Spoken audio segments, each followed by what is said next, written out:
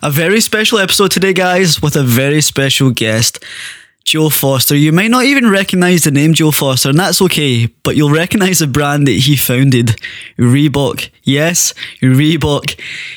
REEBOK went on to become the world's largest sports brand, surpassing Adidas and surpassing Nike, and had annual revenue of almost $4 billion.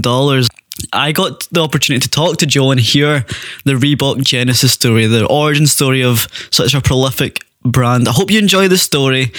Please leave some feedback and get in touch with Joe on Instagram at Reebok the founder. Please send me some love and support on Instagram at Development by David 2 and suggest some other podcast guests that you might want on. For now, enjoy the episode. I hope you enjoy it as much as I enjoyed talking with Joe.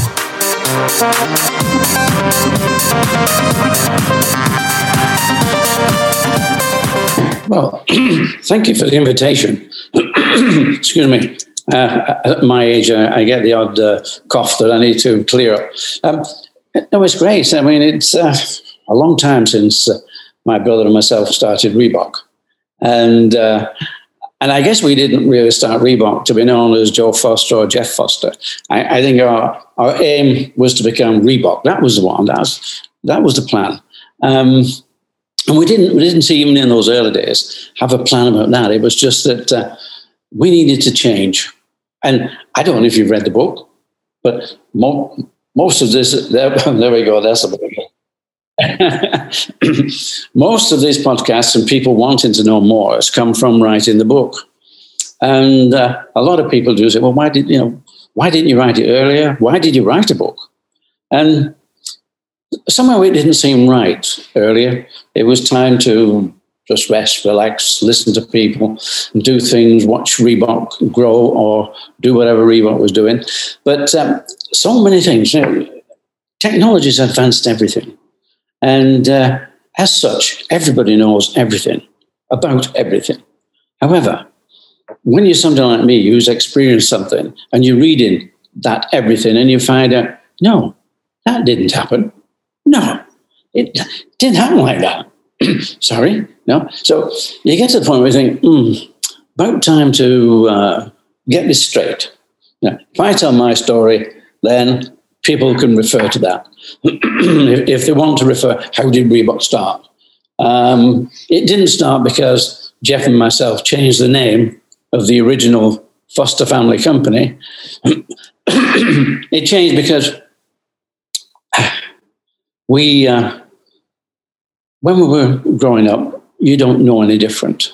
You grow up with a family and that's it. But we did 2 years of national service, way back. I'm talking about 1953 to 1955.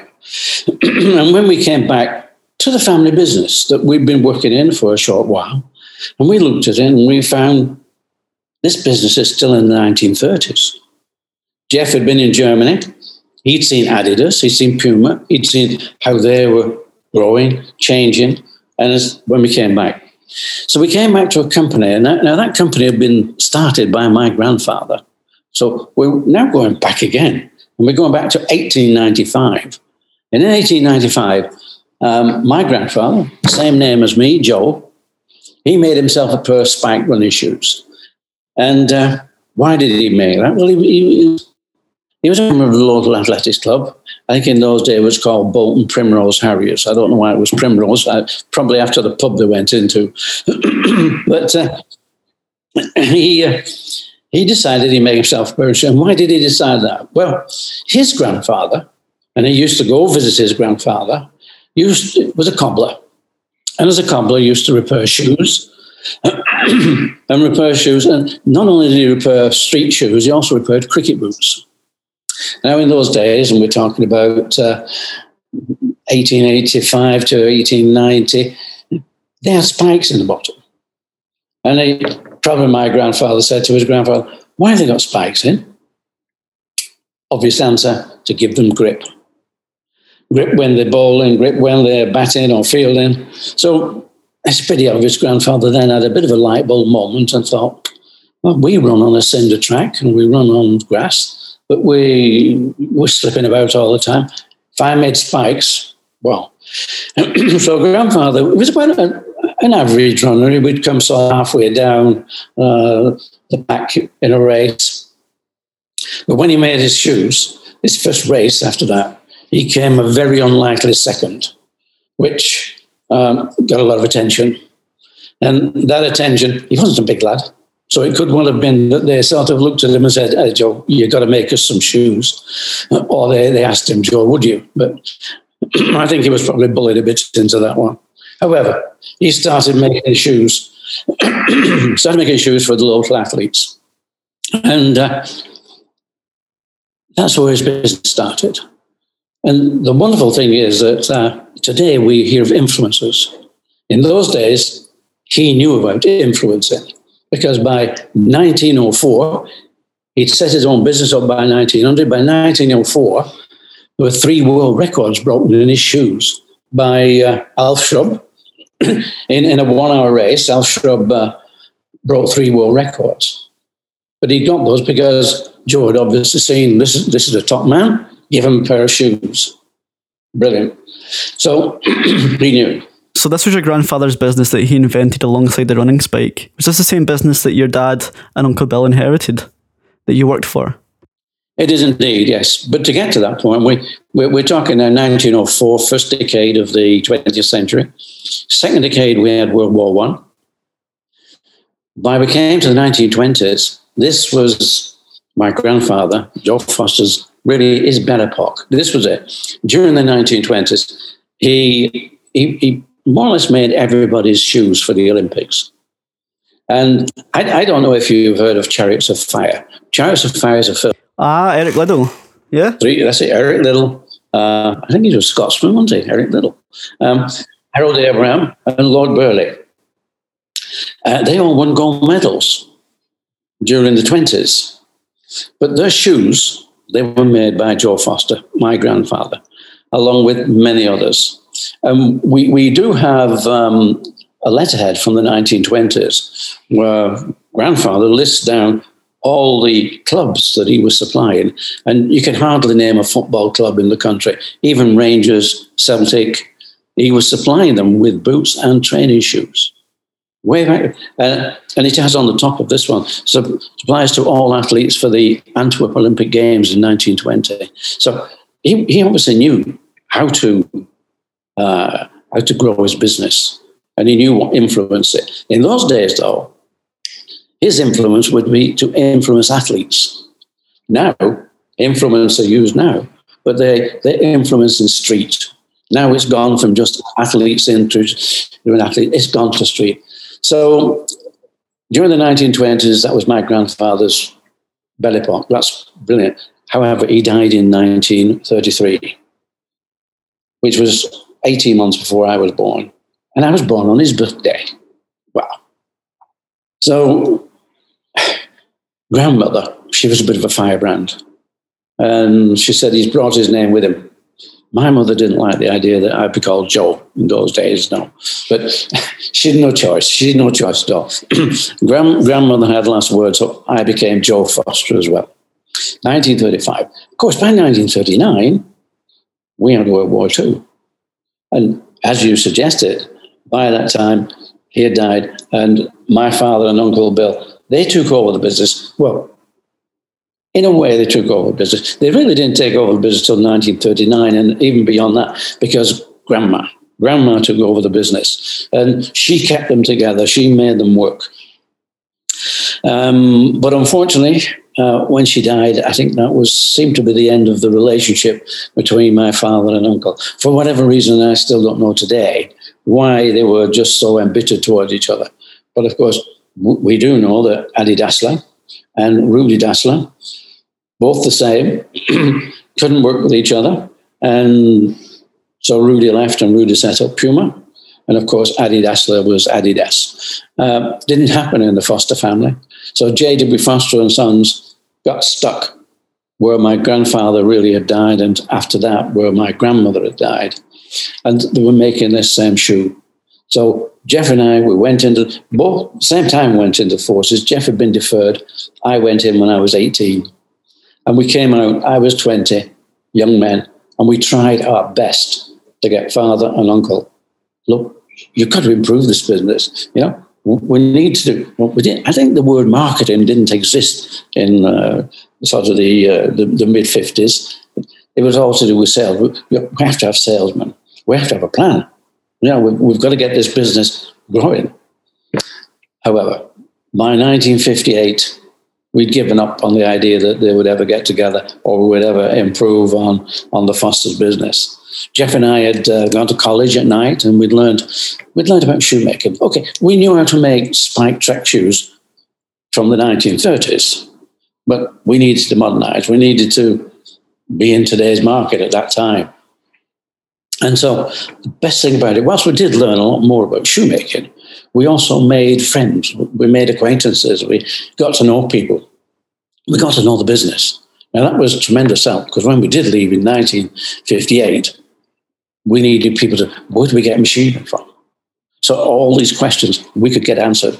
And we moved down the road 6 miles and set up our new factory, which was in an old brewery. It was called Mercury Sports Footwear. And why Mercury Sports Footwear? Well, that was the name I came up with. Seemed very good. Mercury. And we also had the Wing Messenger as our logo. He was on the side of the shoe.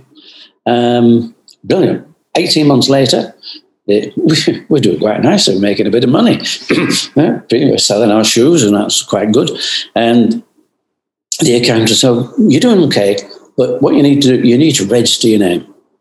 And of course, what do you mean? 20 register name? Why? Well, if somebody else decides they're going to make sports footwear and they want to call it Mercury, you can't stop them. You're going to have to go to court. You're going to have to prove that it's your name. So, but if you register it, they can't use it. Oh, right. Fair enough. How do we do that? Well, you go and see a patent agent. And in Manchester, not far away from where we were, patent agent's fine. I called up the guy. Wilson, Gunn & Ellis was the company. And they said, look, okay, Mercury, we'll look for that. A few days later, he came back and said, sorry, it's taken by, I think it was British Shoe Corporation. I've registered this name. You can have it if you want, but you have to buy it for £1,000. Well, to us in those days, £1,000 was impossible. Absolutely impossible. And I'd gone along to see him. And so the patent agent said, look, he pointed through his window. It was nice warm day, it was like May or June. And he pointed through the window and to a sign, Kodak. And I get up. So what's Kodak? He said, exactly, it's nothing. It's a made-up name. Yeah, if you want a name, make it up, because so many names which everybody knows are registered in some way or the other. So I said, okay, don't bring me one name though. Give me 10 names and we'll put those to the registrar. Okay. So I go back, I sit down with the table with Jeff, and we're sitting around and we're going, bringing up names like Cougar, Falcon, names which are sort of a bit of aggro in there, a bit of, well, yeah, that's good. So we had these 10 names. But in 1943, right in the middle of the war, I won a race. In World War II, I won this 60-yard sprint. And my prize was a dictionary. A dictionary, yes. But it was a Webster's dictionary. I didn't know at the time what a Webster's dictionary was, not so many years later, but it's an American dictionary, which means quite a lot of the spellings in the dictionary are different than they would be in the Oxford English Dictionary. But I won this dictionary. So we're looking for names, and I pick up my dictionary. I like that letter R. I thought, R, yeah. So I flip through to R and start just going through. Luckily, E is not far down once you start with R. I soon get to E, and I come across REEBOK. REEBOK. What is it? It's a small South African gazelle. Gazelle. Wow. We're a running company with sports gazelle. That sounds fantastic. Okay, Reebok. I put this at the top of my list, and I go back to the to the guy in Manchester. I said, look, here's your 10 names that you want me to, but we need this one, Reebok. And he said, okay, right. I said, we've got to be in love with that name. This is our business. It's got to, it's emotional. We've got to have it. We've got to believe in it. Just picking a name and any old name wouldn't work. However, he put it to the registrar, and it's the only one that came through clear. All the others had some sort of little problems with them. Okay, we could probably have gone through some of the problems, but this one came clear, Reebok. However, the registrar came and said, yes, you can have Reebok, but it's got to be in Part B of the register. What do you mean Part B of the register? He said, well, if somebody wants to make shoes out of Reebok skin, we can't stop them. Well, okay, fair enough. Because 20 years later, he came back and said, we moved Reebok from the B section to the A section, because now everybody knows that Reebok is a sports shoe. It's no longer an animal. You denote the survivorship of Reebok to luck at times.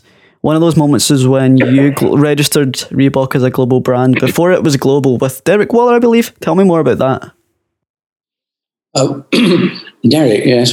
Derek was another stroke of luck, quite an unusual man, a very serious man. And he had worked for Pilkingtons, and he had done the float glass agreements all around the world, because Pilkingtons invented float glass that we know today. They invented how to do that. So we did the float glass around the world, which was useful for me, because although I didn't know it at the time, we would require to sort of register Reebok and to have agreements for distribution around the world. But yes, on this occasion, excuse me, what had happened is that registering the name costs a lot of money. And we didn't realize how much money it would cost. And we registered, I think we registered for UK, Europe, Japan, and USA. And unfortunately, as I said, we couldn't afford to buy Mercury name. And really, we couldn't afford to register Reebok. But that's when, of course, the bills came through from Wilson, Good and Ellis. And, okay, they send them through, and I put them off and said, look, would you accept some post-dated checks, or, can we go another, give us 60 days? And unfortunately, and I still to this day don't know really why they did what they did, but they decided to bring us into a winding up order. They set a winding up order against the company. And I received a piece of paper, and, okay, what's a winding up order? I don't know. So I go across the road to our accountant and say, look, Peter, this winding up, what does it mean? And he said, well, what it means, you have to fight it, and fight it very quickly. Otherwise, you'll just be out of business. And this is where Derek Waller came in, because he'd been to a different court case.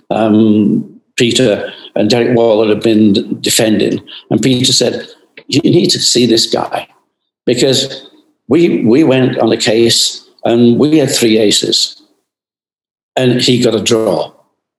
He said, I don't know how this man managed to get a draw out of that, because we were absolutely going to win the case. He said, so go and see him, because he obviously knows this stuff. And I did. And Derek was a very unusual man. You could ask him a question, and he would just sit there. Almost for a minute, he would just sit there. You could see something churning over, but you'd start thinking. And then he'd say, okay. And that was about it. Okay. He wouldn't tell you why or anything. Okay. And he would then take the case, and he got it thrown out. He got that thrown out. So we survived that particular one. And after that, he did become a good friend, and we did do distribution agreements all around the world. But yes, Derek Waller did keep us alive on that occasion. So we become Reebok. Excuse me.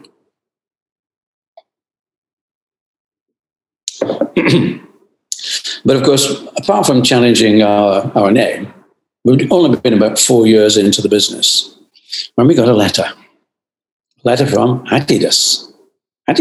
Oh. And the fact is that we had 2 stripes and a T-bar on the side of our shoes. That was our silhouette. And of course, Adidas have 3 stripes. And Adidas considered that our 2 stripes and a T-bar infringed their 3 stripes. Well, not only were we sort of, well, what do you do about that? But we were delighted. Adidas, we'd got them writing letters to us. What is this? Yeah, they recognized us. Fantastic. So as with the name, it was much easier to think, oh, can we change our silhouette? And that's what you got on your T-shirt now. That was the silhouette we changed to. So we changed to the arrow with the down stripe. Again, was that luck? Was it meant to be that they would write and say, no, that you can't have that?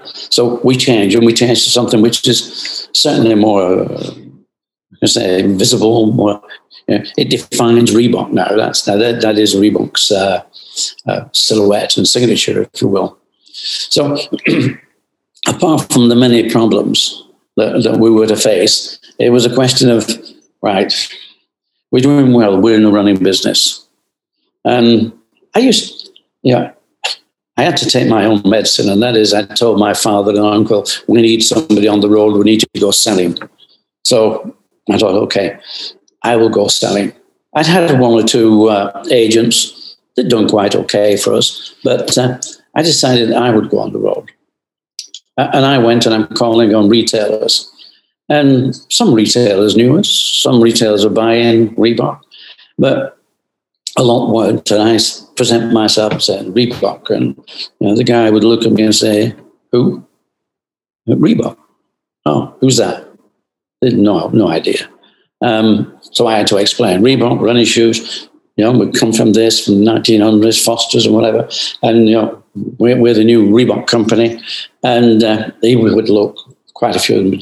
So I've got Adidas and I've got Dunlop. Why do I need Reebok? Good question. Why did he need Reebok?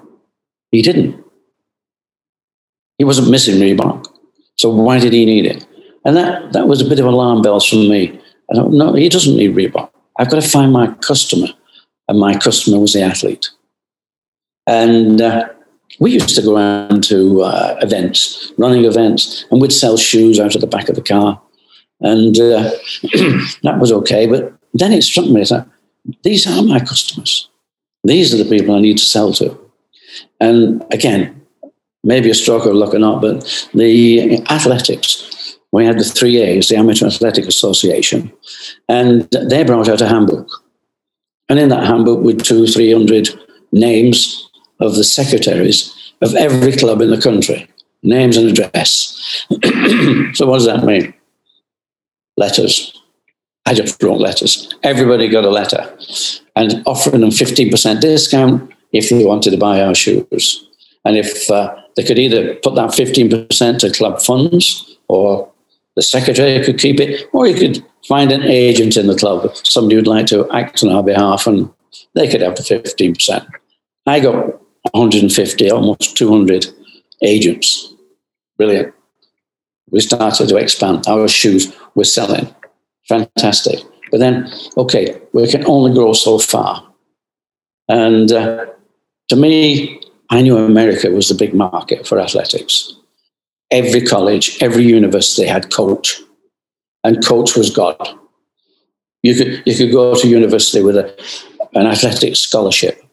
So I knew that was a bigger market. In fact, Foster's were actually selling into America in the 1940s, late 40s. They were selling Frank Ryan, that's the deal that your dad and uncle passed up on when they first started, but then you reinvented or tried to reinvent that deal later on. Frank Ryan. At Yale University, right? That's right. Frank Ryan, what they were doing with Foster's, they were taking the shoes again from the 1930s, the hand-sewn turn shoe, which is a very nice shoe. It was brilliant, but of course, it cost too much to make. It was a very expensive shoe. You needed to have a shoe which would be right for the market and also the volume, because hand-sewn shoes, I think one person could do about, I should say, 3 or 4 pairs a day. That's it. Hand sewing the shoe together. So when we left, we didn't do any hand sewing. We were straight into machine operations, whatever. And yes, Foster's have been selling about 200 pairs a month to Yale University.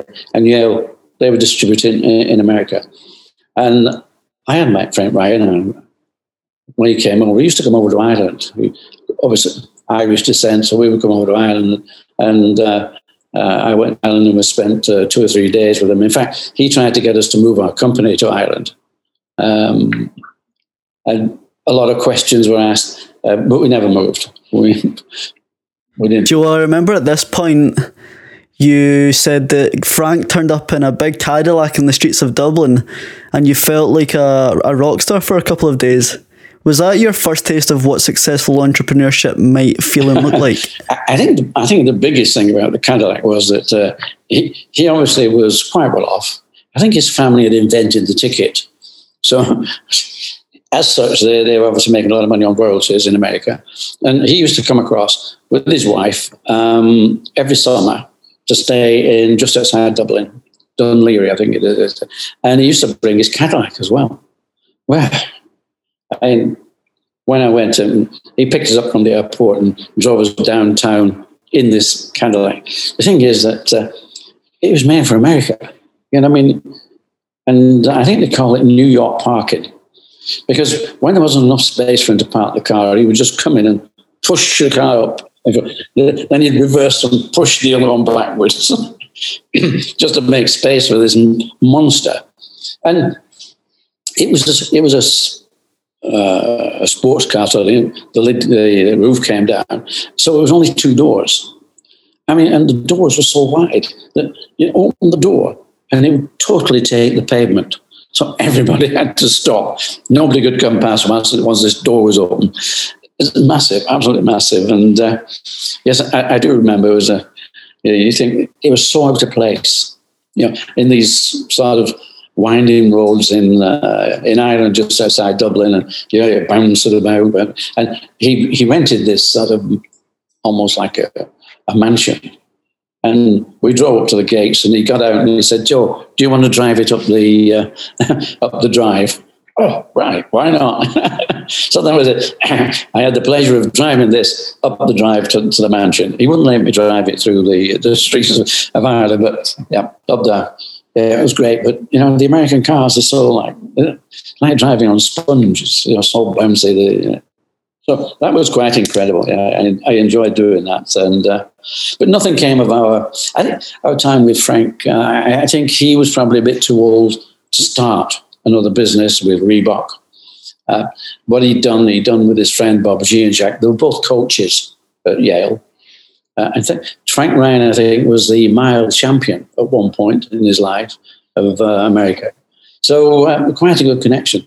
But I mean, what it does, it comes back to the fact that I knew America was really where we should be. And in 1968, took to 1968, I got this, I'm looking through a magazine, and the British government are saying, we'd like you in the sports industry to export. And there's the NSGA show, which is the National Sporting Goods of America, that goes on in Chicago, the 7th, I think it was 7th of February, Chicago. And if you want to go, we'll pay for your return airfares. We'll pay for your stand. We'll provide you with a stand there at the NSGA show, and we'll pay half of your hotel and your expenses whilst you're over there. Great. Couldn't really refuse that. Going to do that. So I had a chat with a friend of mine, Bob Brigham. It's Ellis Brigham Sports. So they're actually an outdoor company. They're still doing very well. Actually, quite a few stores around. And so Bob Bob Brigham, who was the old Bob, he was the gentleman that owned the climbing boot store, or the climbing boot company, sorry, that you ended up partnering with to manufacture his boots. Tell me more about that. Yes, Bob wanted us to do his FEB. I mean, the company was called F. Ellis Brigham, Frederick Ellis Brigham. So it was FEB Brigham. It's now just called Ellis Brigham's, the company. And Bob wanted this lightweight rock climbing boot. There was one in France. I think it was called EB. It was a boot made in France, but it was quite expensive. And whilst it was good, Bob wanted one that we could probably get the price down a bit, and one that he could put his own name on. So we were making for Bob this FEB rock climbing boot. And Bob was happy enough to come along with me and do the NSGA show. And we sold some of his boots at the show. But, we didn't sell any of my shoes. And, they were well accepted. The guys come along and say, wow, I love your shoes, great stuff. Where do I get them from? And I say, England. England? Is that New England? No, it's England. It's across the water. Oh, yeah. And that was the one thing that put them off. The thought of importing just didn't work for the sports stores. I mean, surprisingly enough, Bob sold some of his boots. So I think the outdoor companies, the outdoor shops, they were used to importing ski boots from Europe. They were used to that. So to import a boot, a rock climbing boot, I don't think was a big problem. But the sports stores, no, they were not used to importing. So they couldn't import. And this is 1968. Was this the partnership with Lawrence Sports, the distribution company, or was this before? Where did this happen in the story, Joe? Lawrence Sports were there before, because with Lawrence Sports, a friend of mine, he was the sales, he was head sales manager there, really good salesman. And we talked, and Lawrence Sports only made boots. They made football boots and rugby boots.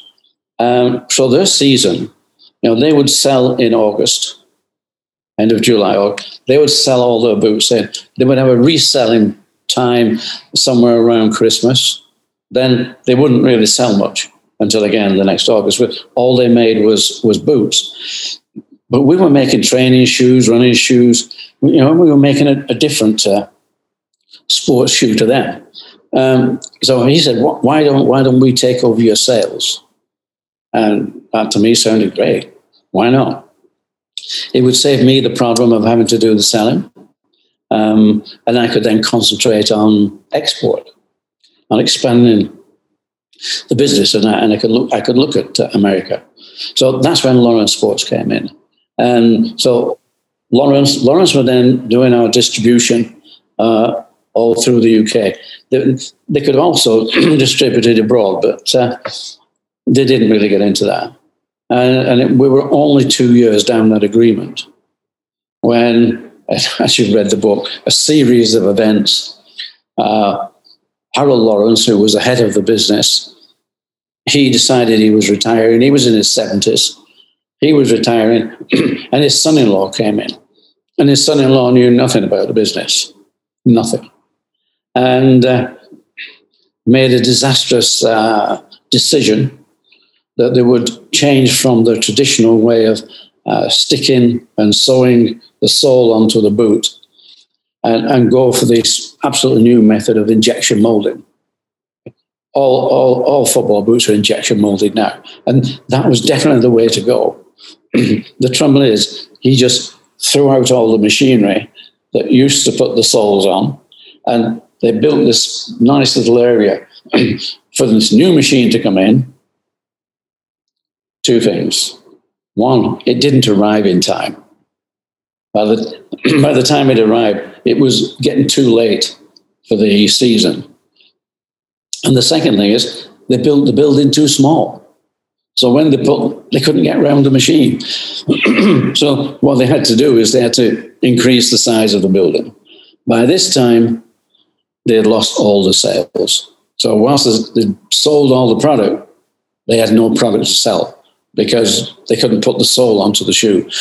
And they'd thrown away all their old machinery. So they went out of business. And unfortunately, they were selling our shoes as well, which meant that since they couldn't supply the football boots, people were not buying the running shoes and the training shoes. And you could see that the business was going out. And yeah, I had to hire a van and quickly go down to Northampton, collect all the shoes and bring them back. And it's quite an adventure, really, because they were owing us a lot of money.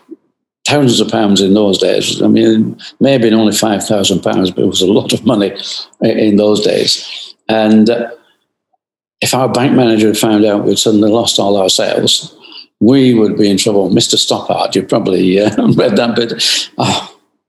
So it was a question of what do we do? So we brought all these shoes back to the factory, and then we advertised locally. We went all to schools, and we were selling to schools directly, anything to sell the shoes. And it worked.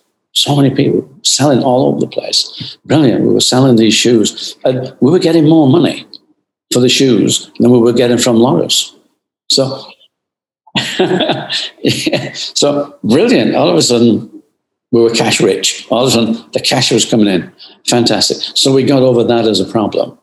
And it was a bit later, maybe 12 months later, that I found another distributor, Carter Pocock, because Carter Pocock had been seeing how good we were doing. And of course, they saw that Lawrence had gone out of business. Reebok needed another distributor in the UK. And so they just became our UK distributor. And it gave me the time then to spend on looking abroad. And as I say, probably during the 60s, after I'd first been to America. But as I was again saying, it was 1979 before we actually got a distributor in America. And, what had been happening? Well, the other bit of luck that had been happening is that late in the 60s, Bob Anderson set up his magazine, Runner's World. And it was just one single sheet. But running was starting to grow. People were going out, put training shoes on and going running. And then along came 5K events, 10K events, half marathons. So running started to really, in the 70s, it absolutely exploded as a category in America. So this was going on. And of course, who came along then? Nike. This was brilliant for Nike because this is what they were into running. So between Runner's World and Nike, the running market absolutely grew tremendously. And it grew that much that Bob Anderson, his magazine started on a single page, became a nice, glossy, big magazine. And of course, he started to think he could tell everybody what was a good shoe. So they started to rate running shoes. And they had some devices that they would put running shoes through to make sure they were good for supination and cushioning, heel strength, all these different things that they decided. And it was during the mid to late 70s that he was saying, this is the number one shoe. Well, that was brilliant for, I think it was Nike. But Nike came number one shoe in August. It took them until after December to get the production, the demand created. Because you had 1 million runners, at least 1 million people in America, all of a sudden wanted the number one shoe. You can't produce that. You can't get the production up to find those shoes in that time. So by the time they got production running and retailers had got the stores, it was almost ready for the next edition and the next number one shoe. So the retailers were absolutely wild. They were getting, first of all, they couldn't get the stock. Then when they got it, they were being left with stock. But they knew once the new number one came in, that was it. So Bob Anderson changed from rating shoes as number 1, 2, 3, 4 to a star rating. Top of it would be 5 stars. If you had a 5-star shoe, right, and that meant you could have 3, 4 shoes rated 5 stars. That was my opportunity. What we needed was a 5-star shoe. That would be the hook that would get somebody in America. The Americans would see that we had a product. It would then mean that we'd probably get a distributor. So I designed Aztec. Aztec You may know Aztec, you may not know Aztec, but Aztec was our shoe. And we designed this to begin with for the, well, it was to get a 5-star shoe, but we tested it out at the Commonwealth Games in Edmonton. And we actually made a gold range. Aztec, Midas was a racing shoe, and Inca. Inca was a track spike. So we had the gold range tested out in Edmonton, and we got a lot of gold medals. Brilliant. So by the time of February 1979 came along, I had the shoes, and we had them on display in the NSGA show. And we got a lot of interest. Amongst the interest was Kmart. Kmart were big wholesalers in America.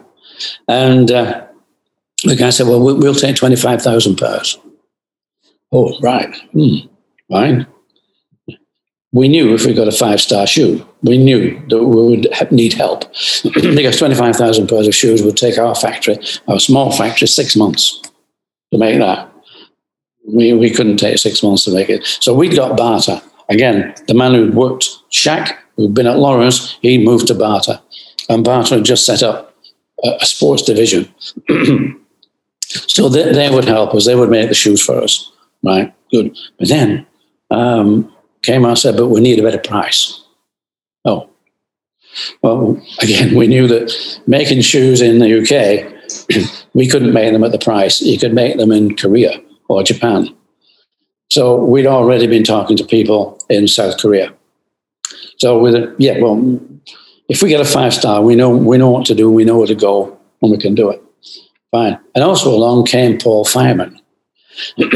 Paul Fireman, his brother and his brother-in-law, they were running a small wholesalers in Boston called Boston Camping. They were doing, obviously, tents, all your camping gear, fishing rods, all the bits and pieces for the outdoor market. Okay, that's the outdoor market as against the sports market that we were in. But Paul, he said, well, I'd love to be a distributor. I think he was a bit fed up with just working with his brother and his brother-in-law, and they just did the same thing year after year, and he was a bit sort of, I'd love to be your distributor. Okay. What do you think Paul Fireman saw in the brand or in Reebok at that moment? Or do you think he saw more in the industry and the potential of running and athletics? Well, I don't know that he particularly saw something exactly in Reebok. What he did see is that the running market was really growing. That was the business. It was expanding that rapidly, really expanding. And he saw that he needed to change rather than keep on selling in the outdoor market. He loved the idea of picking up a shoe that they could run with in this expanding market. That would be brilliant. So Paul said, but the only thing is, of course, right, you're advertising in Runner's World, but really what we need is a 5-star shoe. Come on, Paul. This is it. Look, this is Aztec. Okay, we're only in February. Shoe ratings don't come out till August. This is going to be a 5-star shoe. Okay. Are you sure? I said, well, I'm as sure as I can be that this will get 5 stars. He said, well, if we get 5 stars, I'm in. Okay, Paul. So a bit of time between February and August, and I think I'd been backwards and forwards to the States to meet up with Kmart and Paul again. Before, I think it was the last week in July when the August edition came out for Runner's World. And I get on the phone. It was about midday when I got on the phone to Paul, which is 7 a.m. in Boston. So Paul was a bit sort of still just getting out of bed.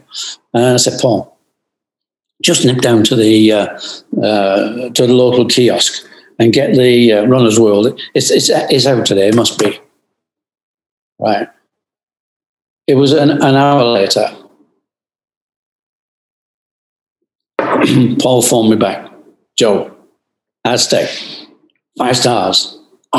Brilliant. That was it. That was a moment then. 5 stars. Brilliant.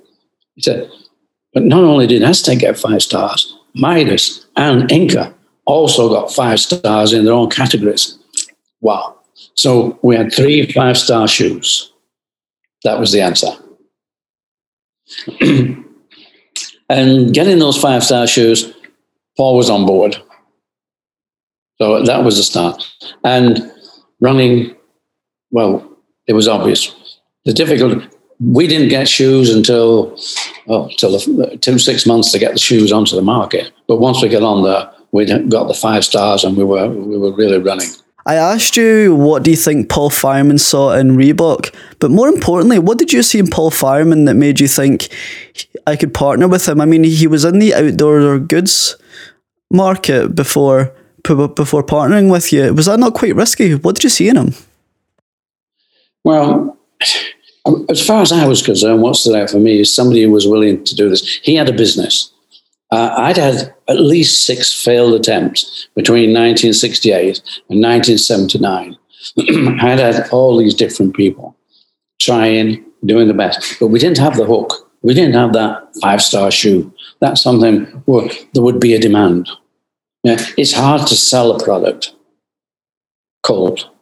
You're saying, look, this is a good product. Yeah, but you need something else. And that was the 5-star hook where people already saw, well, we already have a winning shoe. This must be a good shoe. So that meant that people wanted to buy the shoe. And that's the difference. And that's why Paul wanted a 5-star shoe. He knew that just selling a shoe would be difficult, particularly in those days when, with Runner's World around, it was Nike, New Balance, Saucony. There was no lack of shoes on the market. There were plenty of shoes around there. But a 5-star shoe, well, that would be the attraction. So it wasn't particularly with Paul, although Paul did have a business, which is good, because if you've got a business, at least you've got the entry into the market. You know how to sell and word sell. However, Boston Camping, of course, was the outdoor business, not the sports business. And that didn't worry me. But when I next went across after Paul had said, yes, I'm doing it, he'd already closed down Boston Camping. They'd closed it completely. And I thought he was a bit sort of tired of this business, but I thought they would just bolt it on and it would become an extra. No.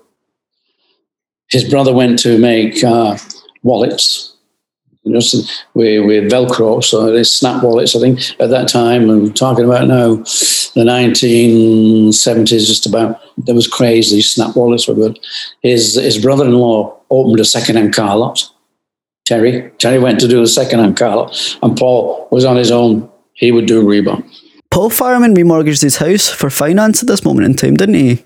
Did that show commitment to the Reebok brand? Was it at this point where he did that?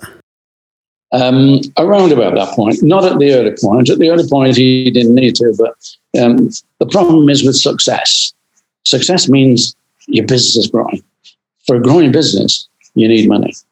You need money. In the early days when Barter started to produce the product for us, Barter gave a credit line. So Paul could get the shoes, start selling them before he needed to pay. When Barter, of course, the product was, you read the book, the product did let us down a bit, plus they were the wrong price. But Paul managed to get 20,000 pairs, and because they were bad, and they weren't all that bad, we knew there were problems with collapsing, we knew there were problems that changed the design slightly, but Paul didn't pay for them. He said, no, you can have them back, but I'm not paying for them. Well, Barter didn't want them back. And I said, well, if you get them back, you've just got to destroy them because you can't sell them. They've got our name on them. So Paul was left with the shoes, and he was still selling the shoes. So where he had a problem, where somebody complained, or where somebody had a problem with the shoe, he would just replace it, which meant at that point he could survive and he could make some money because he wasn't paying for anything. But when you go to the Far East, when you go to South Korea, you have to put up a letter of credit, which means you have to have the money, or your bank is happy to lend you the money. But the South Korean people don't take any chances on giving you the product and hoping you'll pay. So that doesn't happen. So that's when you need money. And that's when you need to give the bank security. And that would be Paul Fireman's house in the early days. But it started to expand faster than that. It was really expanding. And of course, the next expansion, because running was doing brilliant. But there was this guy, Arnold Martinez. Arnold, Cuban by origin, lived in LA, and he's a tech rep because he was a good runner himself. He had visions of possibly doing the Olympics as an American. But his wife, Frankie, was coming back with her girlfriends, full of this aerobics. What's this aerobics? Arnold talking to Frankie, and Frankie said, well, it's great. We're exercising to music, right?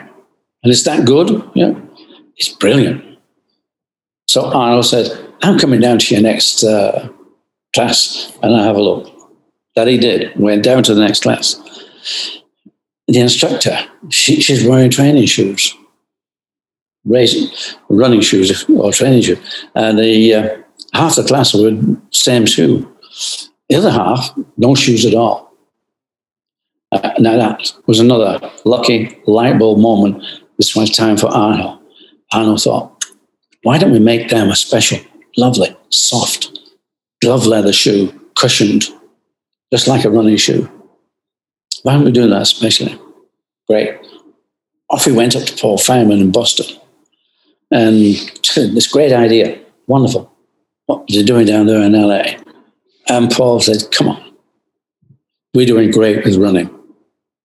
Absolutely great. What do we want to start playing around with another shoe for a few girls doing some dancing down there in LA? No. But Arnold wasn't put off though. Arnold was fairly convinced this was going to be big. So off he went round to the back door and he met up with the production people. He said, look, guys, just 200 pairs. Get me 200 pairs of this shoe. Glove leather upper, nice and soft, made for a woman's foot, which meant it was quite narrow, because the American woman's foot is quite narrow compared to most other around the world. We had to change that later. Okay, they did that. So they gave him his 200 pairs of shoes, and he gave them to instructors. And I suppose that's the end of the story, because it just took off like wildfire. Being down in LA, the girls just loved it. Okay, those first shoes were not good.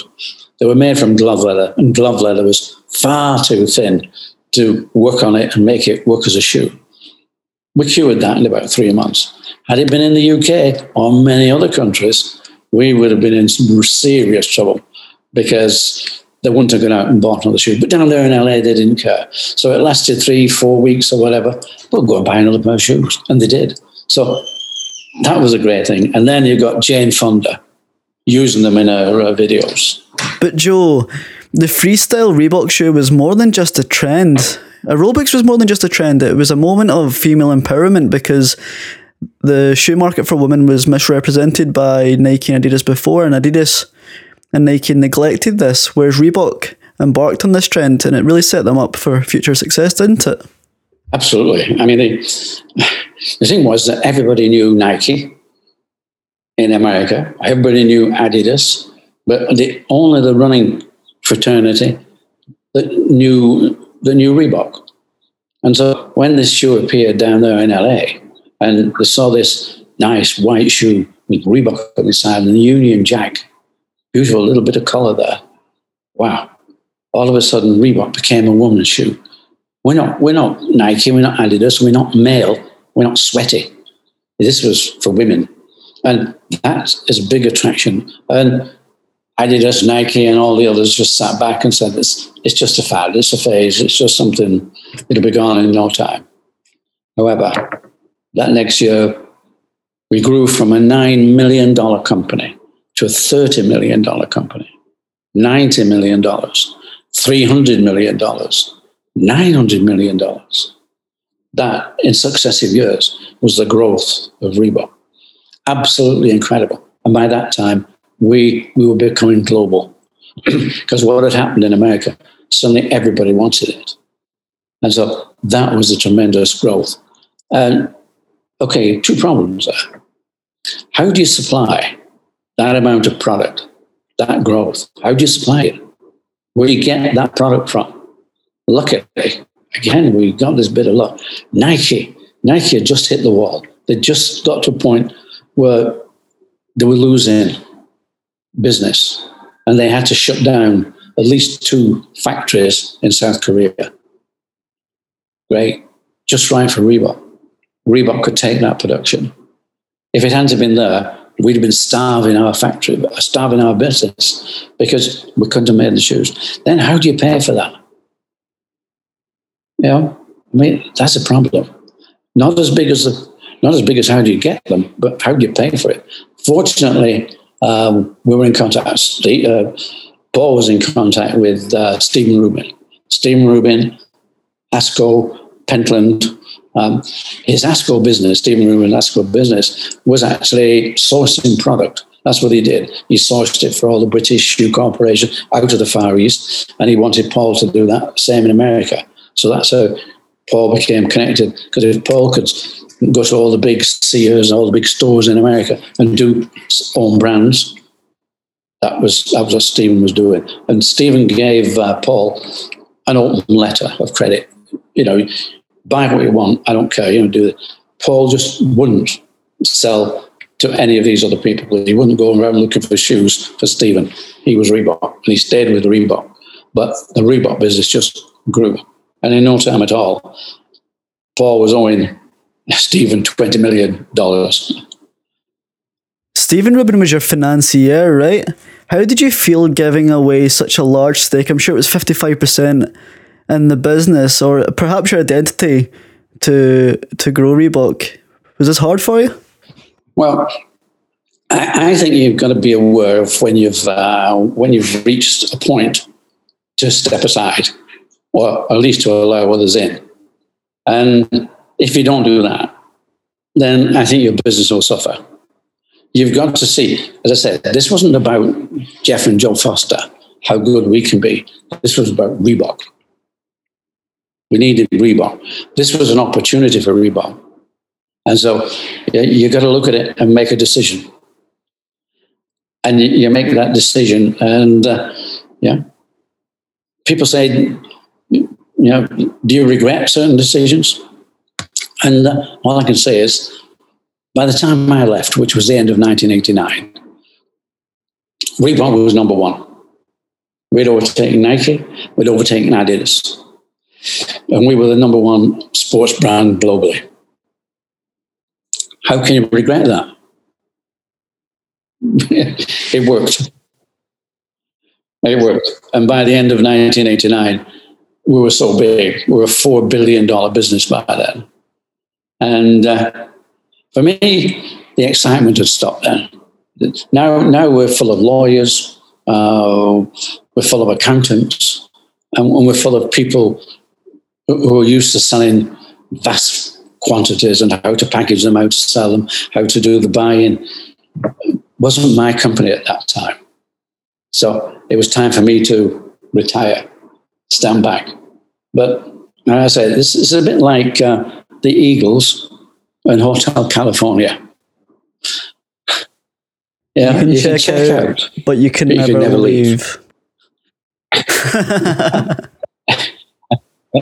And that has been it for me, because I've been being called back time and time again. Oh, Joe, what's this? What's this? And how did this happen? So, my connection is still there. What year was it you gave your remaining shareholding to Paul Fireman, or was it Steve Rubin under Pentland Financier? I never sold to Paul Fireman. I sold to Pentland. That's when you took your role as head of Reebok International and Reebok Rest of the World. That's when you gave up your global oversight, right? I took over. Yeah, I took over international, and we're talking about 84, 85. And then the agreement was the rest of the world was mine. And I said, Paul, you look after America, because the bigger and better you can get in America, the easier it will be for me to do the rest of the world. And it was. And we had that agreement. Anytime anybody asked Paul, how can we get these in Poland or whatever, he'd just say, go see Joe. So it was, and I could take that on. And it allowed the company to expand. And I think that this happens to probably many companies. You've got to be careful how you expand your business, because you've got to make sure you stay with what makes it grow. You stay with the thing that core business. And that core business was America. And it was great. The fact that Americans, they were just looking after America. They would look after Canada and Mexico as well because they were bordering countries. But the rest of the world, that was for me. So I was all over the world. For 10 years, I just traveled nonstop. I was going around the world probably about 3-4 times a year. I would go around the world, just meeting, either working with some people, bringing more people on. I think I put on another 30 countries. So it was quite a busy time. Do you have any particular highlights that you can share about your travels abroad? I know you've probably visited every country in the world, but is there one significant story that stands out above them all? And my travels abroad, well, I've got many of those. I mean, and if you've read the book, of course, you've read my Around the World in 80 Days or Less trip. That was a remarkable trip, and I met a lot of things and did a lot of things. And to be in Los Angeles and be invited to Ginger Rogers' old house. You probably don't even know Ginger Rogers, but Fred Astaire, Ginger Rogers in my day, they were massive, and to go and stand upon her studio dance floor was incredible. To go through the house and to look at the scene. She had 2 big picture windows that you could overlook Los Angeles, and this mural painted on the wall were the visits that she loved to visit, and they were all down there in Los Angeles. He was painting the town red, and it was all done in red. Fantastic. I mean, those are memories. And this is the one thing that, if I do regret anything, is that people were not traveling with me. On so many of those trips, I was on my own. I had to make a decision. We didn't have computers. We didn't have mobile phones. The best thing I probably had was a calculator, and that was it. Otherwise, in those early days, it was just a bunch of American Express travelers checks. That's the only way I could get around. Look, today now, technology is just fantastic. What we are doing today now, we've done maybe 50 or 60 of these over the last 3 or 4 months. And is it Glasgow you're in? I know you're in Scotland. Yeah, near Glasgow in Ayrshire.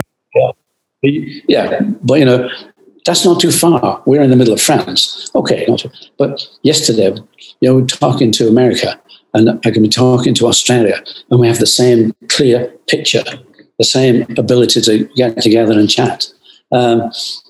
These things didn't happen in those days, so it had to be, travel. And if somebody could have been with me on many occasions, it was say, "Remember when we did this?" And those are fantastic occasions. Like you said, you whizzed around the world in 80 days and Reebok was growing rapidly, but did you ever get the opportunity just to sit still and take it all in? The amazing countries, amazing culture, or perhaps the success that you built? How did you reflect on it all? It must have been pretty hard to when your world was expanding so quickly, Joe. I don't think at the time I even considered it. I think it was a matter of there was always the next step waiting. There was a queue of the next step. Which one is it? And so I think you get to the end of the road without even thinking, what do we do? How do we do that? I had some tremendous experiences. I think we took over, it wasn't Disneyland, what did we take over? Was it? MGM Studios. MGM Studios. At Disney. A bit like Disney. It's at Disney. Yeah. It's at Disney. The MGM part. Yeah, the MGM. We just took over the whole thing as a company. Has been working so hard, but took it over. So we had one evening with the whole thing to ourselves as a company. I mean, brilliant. All the rides, you could do what you want. The whole thing. So you don't consider how these things happen. They just happen, and they're incredible. But this is what happened during that journey, and this is why when it came to the end of 1989, okay, I could keep on doing things, but I'm really not part of the business. I am part, but I'm not working on it. It's got that big, and it was time for me. Plenty of time. I needed to get out of the business in order to be able to look back and do that reflection. In fact, I can reflect now more than I could do it almost any other time, particularly since writing the book and getting people to come and talk and want to know what it's about. I can reflect more. I sometimes wonder, how did you manage to do that? Talking about reflection, when you and your brother Jeff first started Mercury or first rebranded as Reebok, and when you closed your eyes, did you envisage growing something as big as Reebok? Like you said, a company with almost £4 billion worth of revenue, with your role including international travel every week. Well, you have some romantic dreams, some ideas that you're going to grow and going to be big, but really I had no idea. It was a matter of what's the next step? How can we do this next? Where are we going to? How are we growing? And it was really trying to keep up with the business. And this is what happened in America. The demand for the aerobics demand grew so rapidly that it wasn't a matter of the companies trying to figure out where to get the next sales, how to develop the business. It was a matter of how do we keep up with this? Because I can remember sitting with Paul Feynman at one point when the business was really, really growing. And Paul saying, Joe, I know how to stop this. He said, but if I do, I just don't know how to start it again. So, that was the dilemma of how, trying to satisfy the growth of this business. And probably Reebok grew too fast, if anything. It was the fastest growing business ever at that time in America. Absolutely incredible. And maybe it grew too fast. Maybe it didn't give us time to grow enough depth in the company and think about it. Like I said, think about it. No, we're just going. But it was an incredible ride. And enjoyed it tremendously. Joe, I want to unpick some of your origin story. As a child, were you quiet and observant or a bit of a curiosity-driven disruptor? What were you like?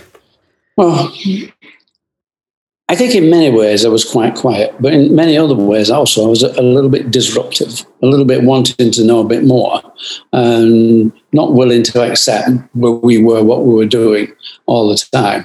But, in my very young childhood, of course, it was during the war. It was 6 years during the war. And, you don't think there's anything different in life. That's how life always is for everybody, because you have no experience of anything else. And you just grow up like a kid. But, if you're not just happy to, say, obey all the time, but question sometimes, why do this? And I guess I did question on a few times. I did question some things, without doubt.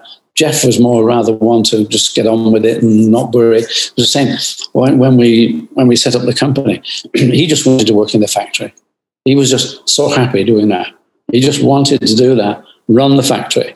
He didn't want to do any marketing, any sales. He didn't want to consider anything else. He was just so happy.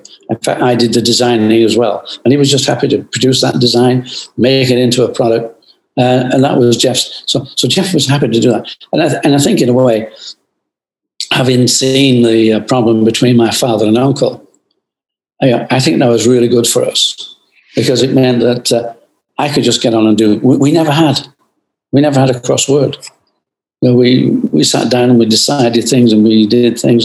And Jeff would more often say, yeah, just get on with it, do as you will. He did come to America on...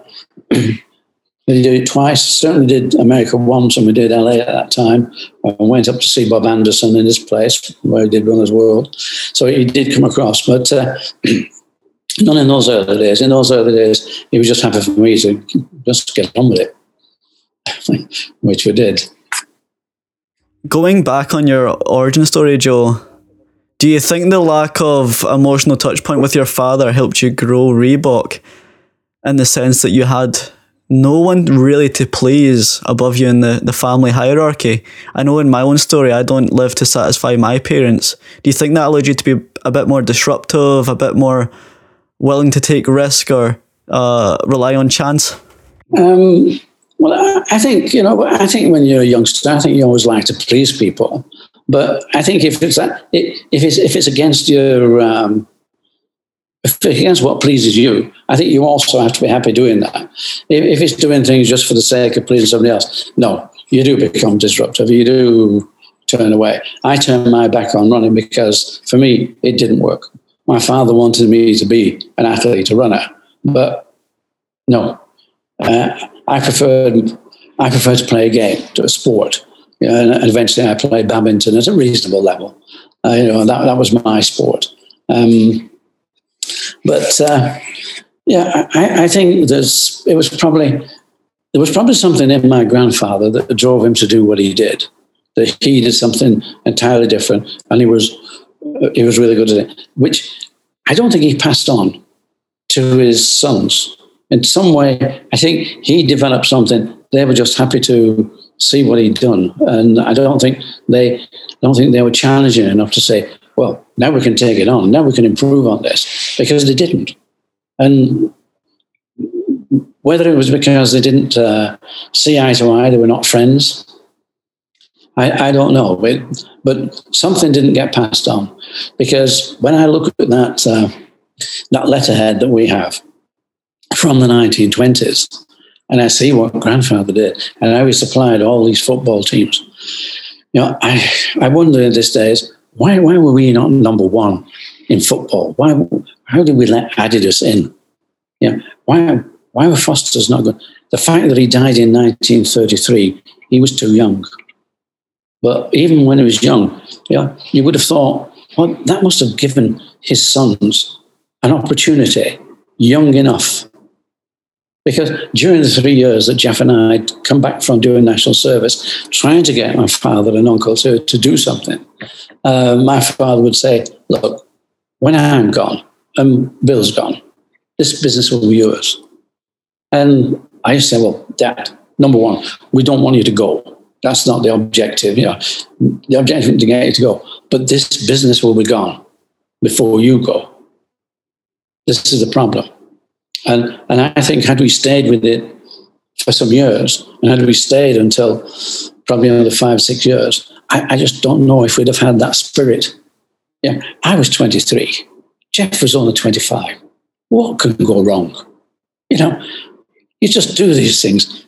How can anything happen? No, it doesn't matter. You don't have a thought that you might fail.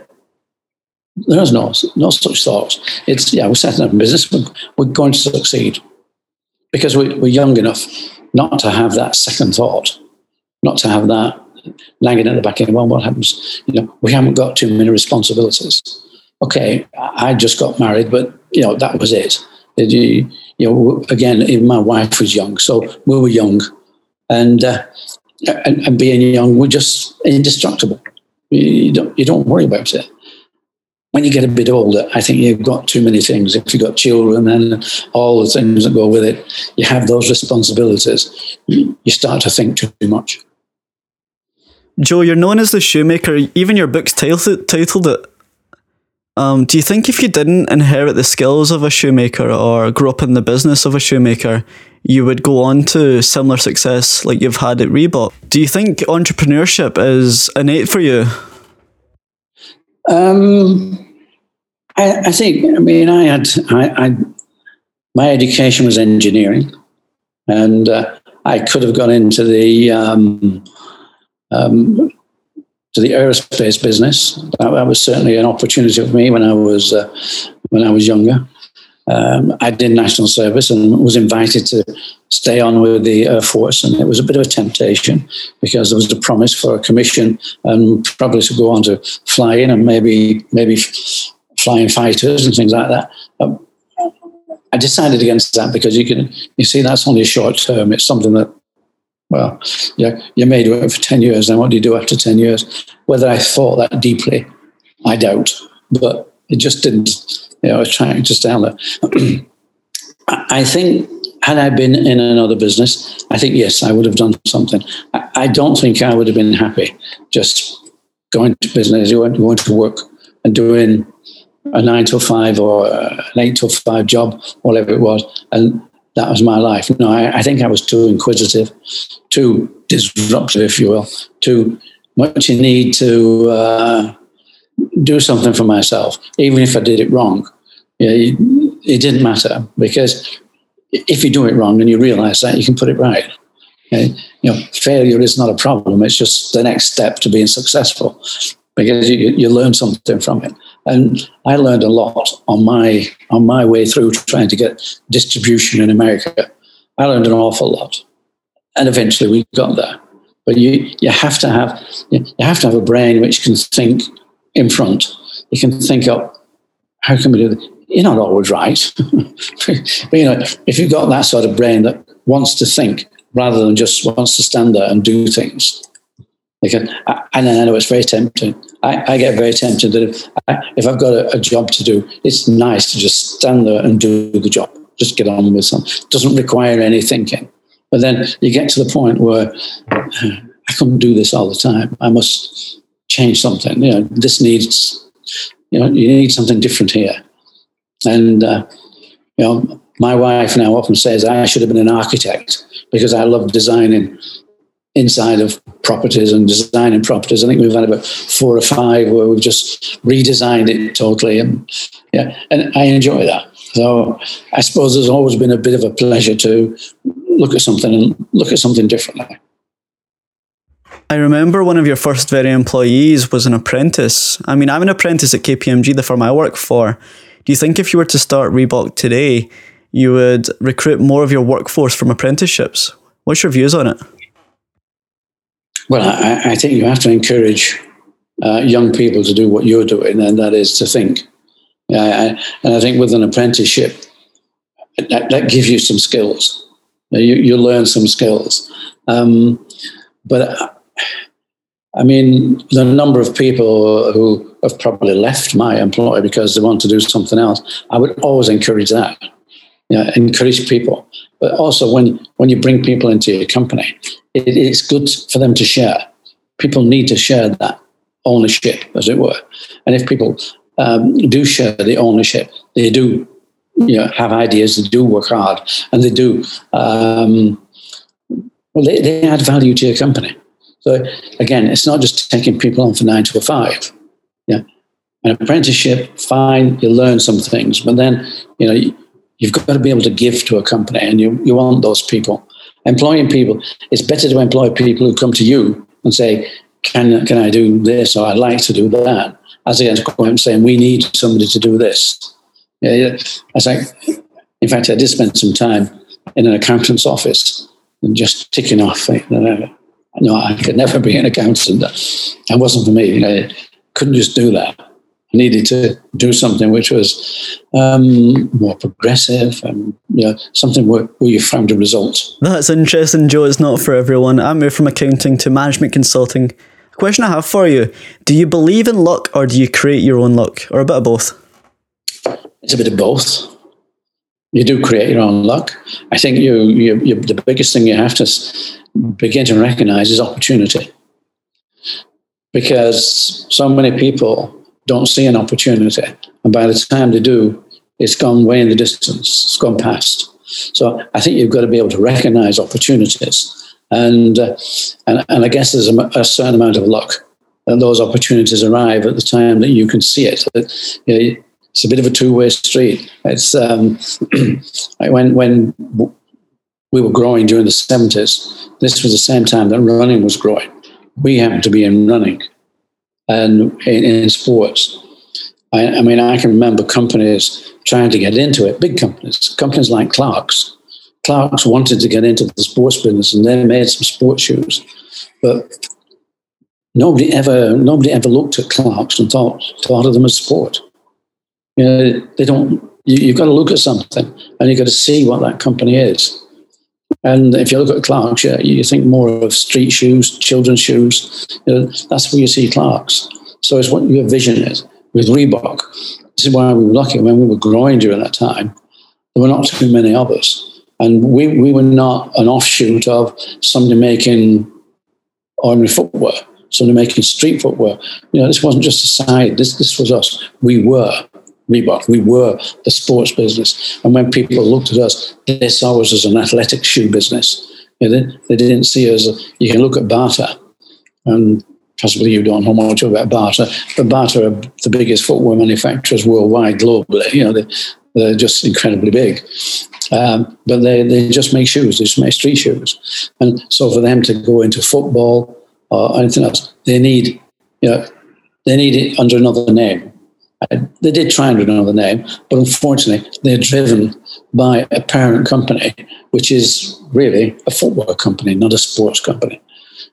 We used to make shoes, athletic shoes, which put us into the business of making footwear. But our life, where we sold these shoes, wasn't on the street for people to walk in.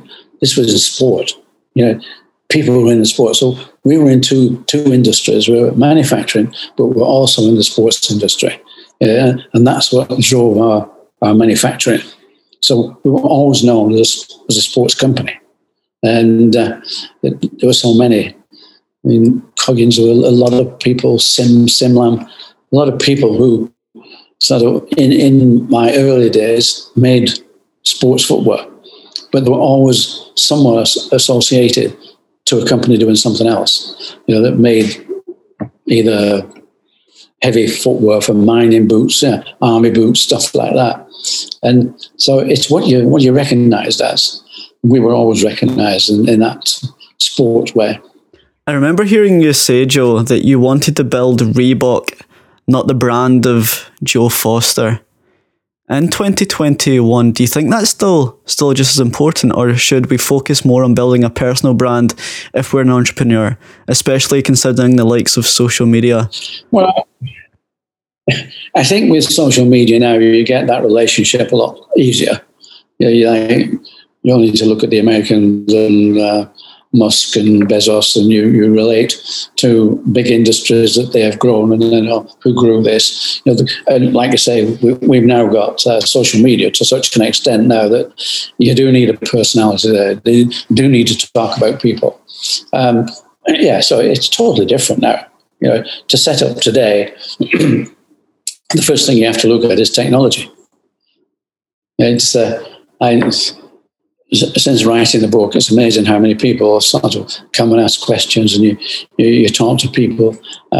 Even some of the old Reebok people have come out of the woodwork, and we're talking again about different things. So it's quite surprising now what's happened with not just writing that, but now we have this. We have computers, we have Zoom.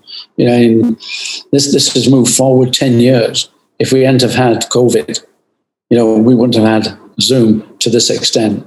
It's moved it forward 10 years. And okay, everything's going to settle back down again in maybe 6-12 months' time. We're going to go to a certain extent back. But this is here forever now. This is how people will talk to each other. We've got used to it. You don't need to do what I did, and that's jump on a plane and fly 5,000 or 8,000 miles to meet with people, and then have to make that decision. If your role of head of Reebok International and rest of the world existed today, it would probably look much like this podcast on Zoom, connecting with people in different countries at any given moment.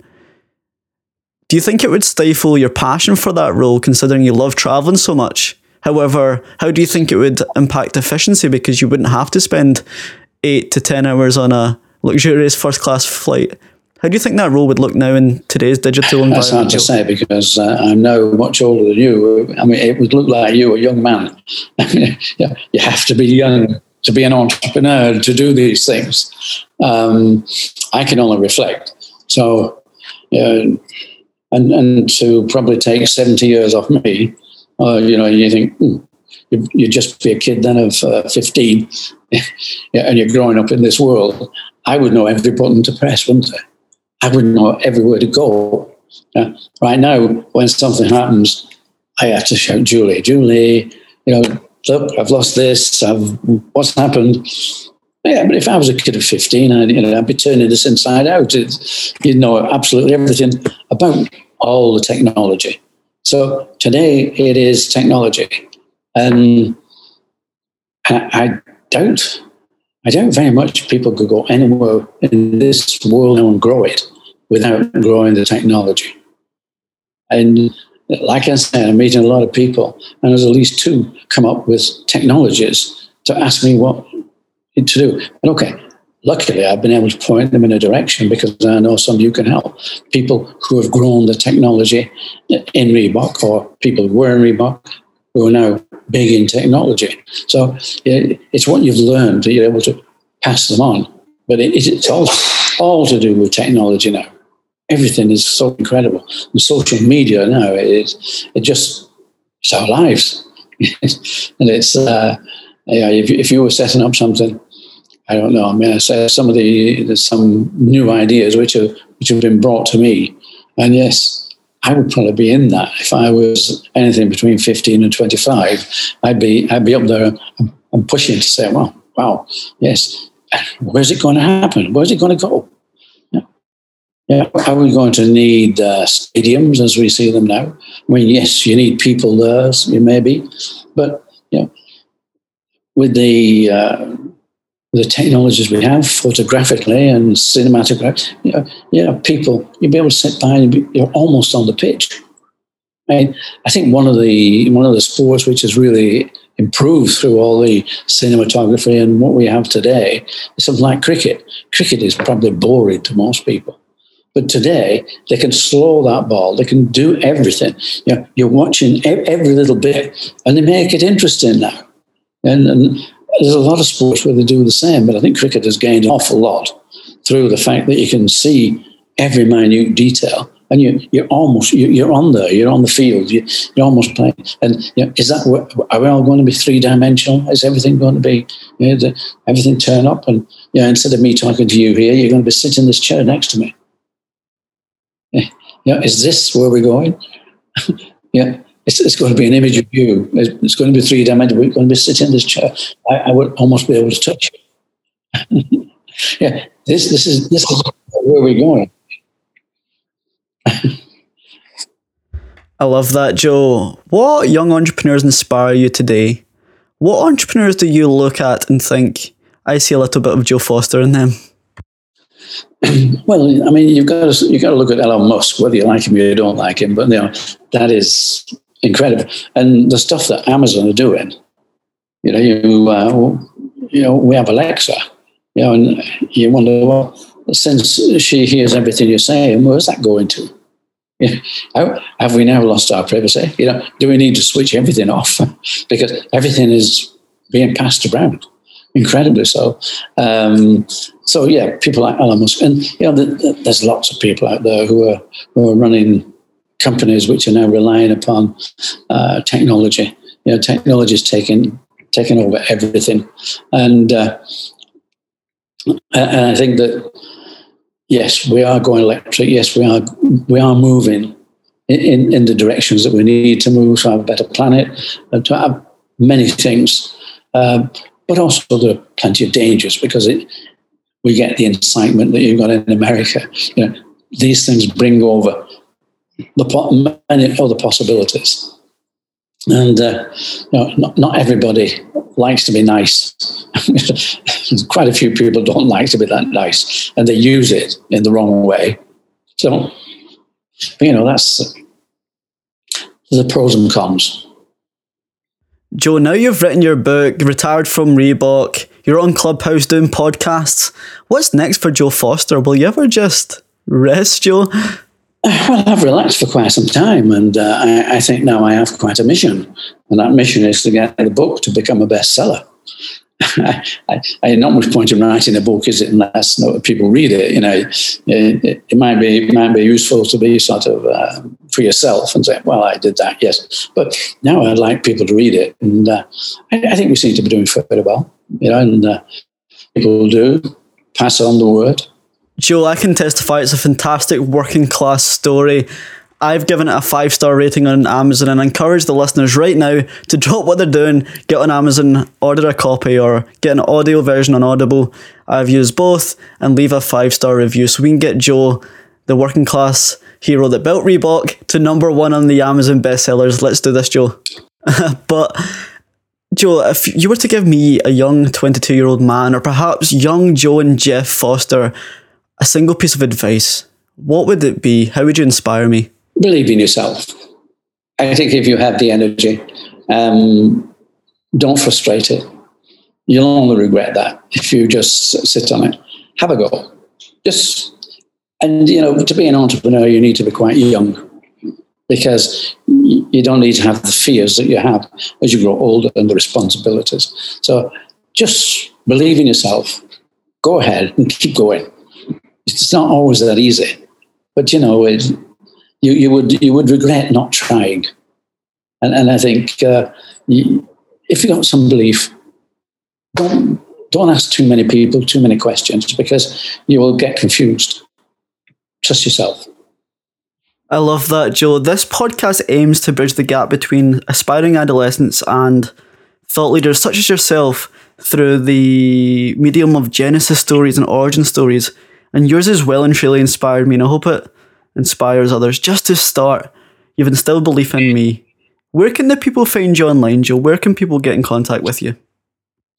We're on all the platforms. I think we're on LinkedIn. LinkedIn is a big one. What was that there? Twitter. We're on them all. So, you know, go on to Twitter, LinkedIn, Instagram. Is it? Yeah. Yeah. As REEBOK, the founder, we're on there. Joe, I'm so grateful that you stopped by today. You were the very first person that I reached out to come on the podcast. You may remember that message. Thanks for the signed copy of the book. Thanks for your time today. I am eternally grateful. It was amazing to connect with you and conversate with you. Yeah, well, it's a pleasure for me too. And I hope it works for you. I hope you get a lot more out of this, and just keep going at it. You know, it's make it a passion and enjoy it.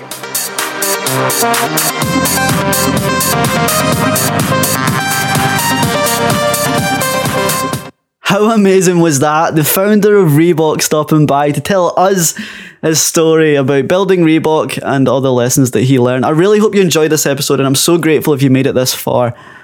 Please do me a favour and share in your story if you've listened. It really, really helps us share this message of collecting origin stories and distributing them to those who might need this motivation. But thank you again for making it this far. See you next time.